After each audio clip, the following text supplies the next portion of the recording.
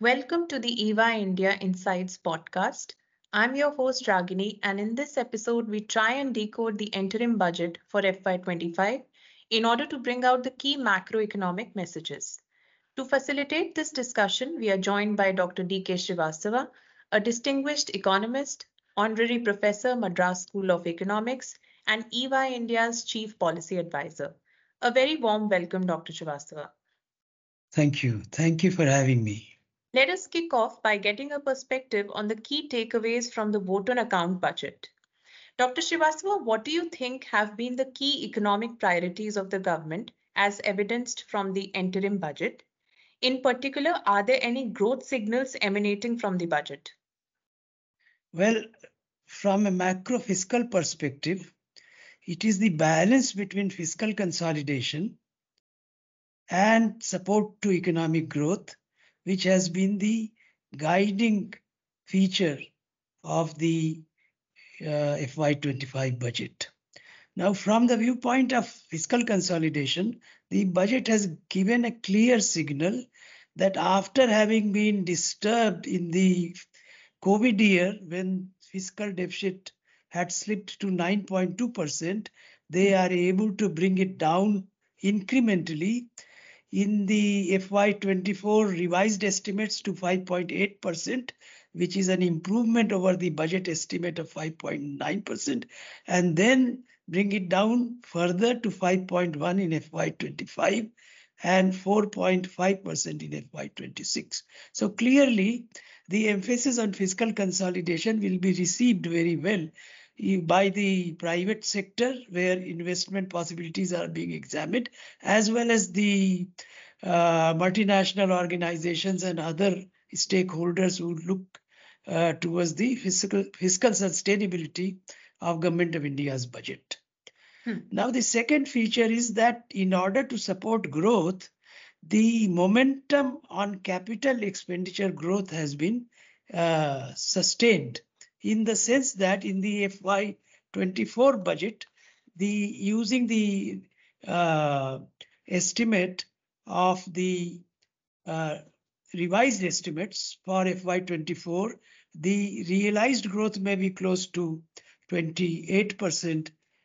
And in FY25, when we consider budget estimates over revised estimates, the growth rate in capital expenditure can be nearly 17%.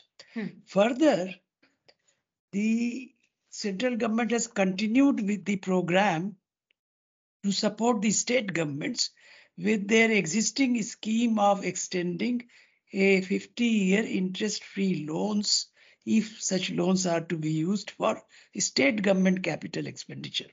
So this scheme has done very well in FY24, and it has been extended with an enhanced amount in FY25, and I expect that this will support growth.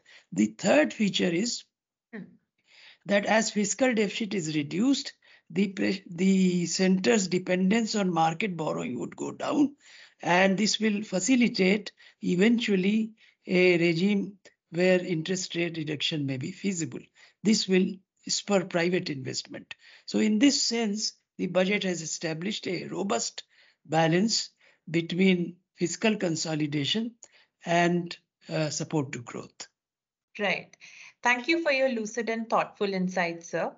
My second question is, in your assessment, are the tax revenue growth estimates for FY24 RE and FY25 BE realistic? Well, in terms of the revised estimates, the growth in direct taxes has been very high at 17.2%. This has been lowered marginally to 13.1% in FY25. As against this, the indirect taxes had grown somewhat lower at 7%, and this has been enhanced to 9.4%. Now, together, therefore, gross tax revenues of the central government show a growth of 12.5% in FY24 and 11.5% in FY25.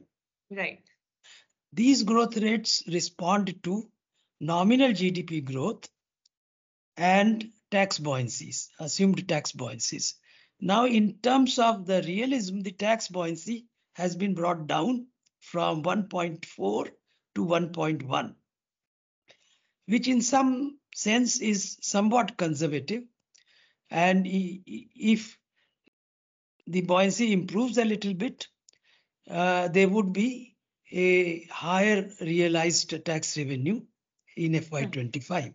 This may be further positively affected by the nominal growth assumptions. The nominal growth that has been assumed is 10.5, and that appears to be somewhat lower than our expectation of close to 11%.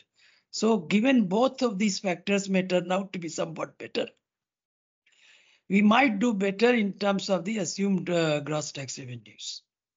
Right, sir. Thank you for explaining it so vividly. My last question is, can we say that India is well on its path towards fiscal consolidation? And is the fiscal deficit target of 4.5% of GDP, as was mentioned by the FM, achievable? And when would you think the FRBM target of 3% would be reached?